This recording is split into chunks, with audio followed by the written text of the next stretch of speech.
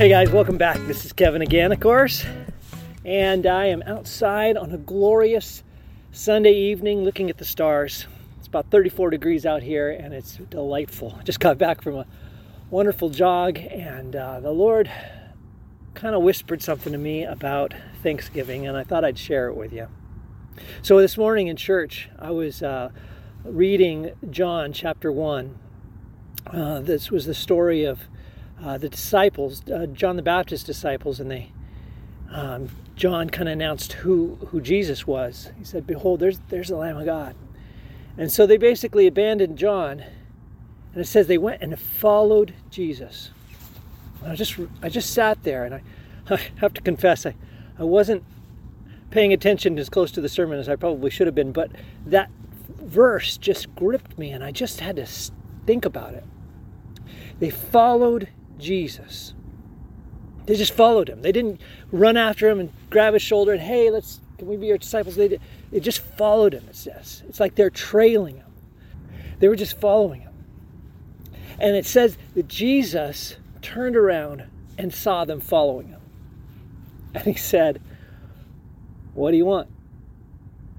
In Greek, it's just two words. What do you want?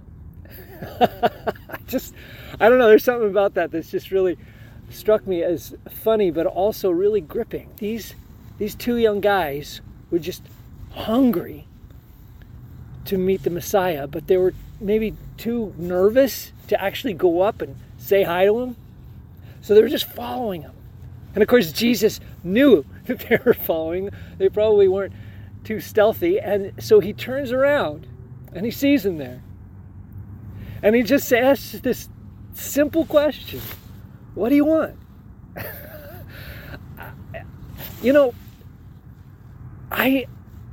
My heart just started beating for these guys, because so often I feel like I'm chasing after Jesus, right? I feel like I want to be closer to him, and I'm chasing after it, but I'm just not as close as I want to be. I'm not where I want to be, but I'm trying.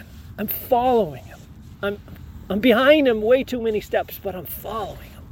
And what I love about this verse is that he noticed, he knew all along that they were following him. So he turns around. He doesn't scold them. He doesn't preach at them. He just asks a simple question: what do you want? And I hear such amazing compassion in his voice with this simple question. And I felt like he was asking me the same question. He sees me following him, and he turns to me and he says, "What do you want? What do you want?" It's really striking what these disciples do. I think that they were stunned. They're like, "Oh no, we interrupted the rabbi," and they didn't know what to say. I feel like they were like Peter on the mountain of Transfiguration, when they're just kind of babbling, and then they said, "Rabbi, where are you staying?" They don't say, "Rabbi, we want to be your friend. We want to be a disciple. Explain to the world, preach to us." They just say, "Where are you staying?" And Jesus, with a twinkle in his eyes, says, "Come and see." Something so amazing about these just two-word sentences. What do you want? Come and see. And I feel like he just turns around and keeps walking, and they look at each other and they're like, "Yeah, let's go." And so they run up, catch up with him. And it says they spent the day with Jesus. And then John, the author, points out that it was about 10 o'clock in the morning. And I think, what a weird comment to make in the middle of the story. But it struck me. I think he wanted to drive home the point that these disciples, from morning till evening, spent the day with Jesus, just to hang out with him, just to be with him. What an incredible privilege to be one of the few who could spend a whole day with the Messiah when he was walking on the planet. That's just amazing. They spent the day with Jesus. When I was reading that verse this morning, the thing that popped out to me, that struck me, I think more than anything, was that the word that they said they spent the day with Jesus, the word in Greek that was used there, I had to look it up because I didn't know, but I looked it up in the Greek, and the word is meno. And it's the same word that Jesus says in John 15, which just by chance, I was reading this very morning where he says, abide with me and I will abide with you. The same word, abide in me like the branches abide in the vine. And it was that word that those disciples did that day. They abided, they menod, they hung out with Jesus. Guys, when was the last time you spent a day with Jesus? Just you and him, just hanging out together, just talking. You know, it's been a while. Last year I had a day where my wife and kids were off doing something, I forget what, and I was home alone for a whole day, actually a day and a half. And I remember saying, Lord, I want this to be like a retreat at a monastery. I just want to spend the day with you, just hang out with you. And I did. And guys, it was so glorious. It was one of the best days of my life. I just was listening to worship music and reading scripture and on my knees praying and crying, just yelling out loud, and just with Jesus for a day. What could be better than that? But that's not what I came to talk to you about. Because tonight I was out and taking a jog, and I was just running along thinking, Lord, I have so much to be thankful for.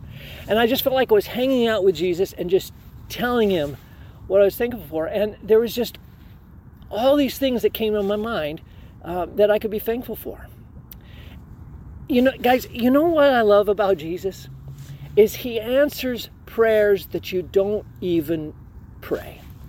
These guys following Jesus, they didn't say, can we come? And he answered their prayer. He knew what they wanted, and he invited them in, and he invited them over for a day to hang out, even though they didn't ask for it. He answers prayers that we didn't pray.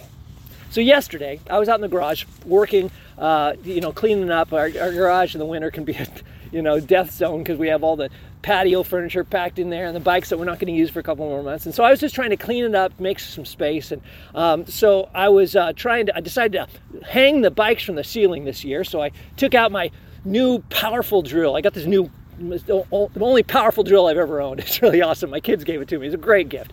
And I was out there just drilling these holes into the joist to hook up these heavy duty hooks for the bikes. And I was up on a 6-foot ladder, and I set my drill on the top of the ladder, and I was twisting the hook into the thing, and all of a sudden my drill fell off the ladder. And I reached for it, and I missed. I mean, I tapped it, and it bounced off my fingers, and then it bounced off the little tray on the ladder, and then it fell, and it bounced off. There's a pipe, a 2-inch pipe sticking straight up on the floor. In the whole garage, there's just one pipe, and it hit the top of the pipe, and then it landed on the floor. And so I was watching. I couldn't do anything but just stand there and watch as this drill bounced from my hand to the tray, to the pipe, to the floor, and it landed unharmed.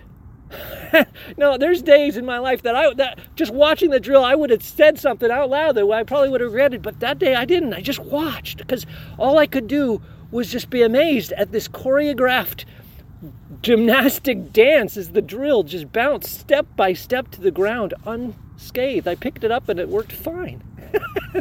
And I sat down and I was just stunned for a minute. And I guys, I got to be honest, I nearly cried, because I just knew that God had protected my drill. He didn't need to do that. I didn't ask for him to do that. I didn't even have time to pray for my drill. But he answers prayers that you don't even pray.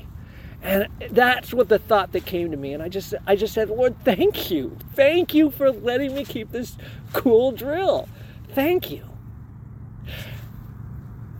Fast forward tonight, I was jogging, like I told you, down by the river. Glorious, beautiful. The river's on my left with bushes and trees there, and hotels and stuff are on my right.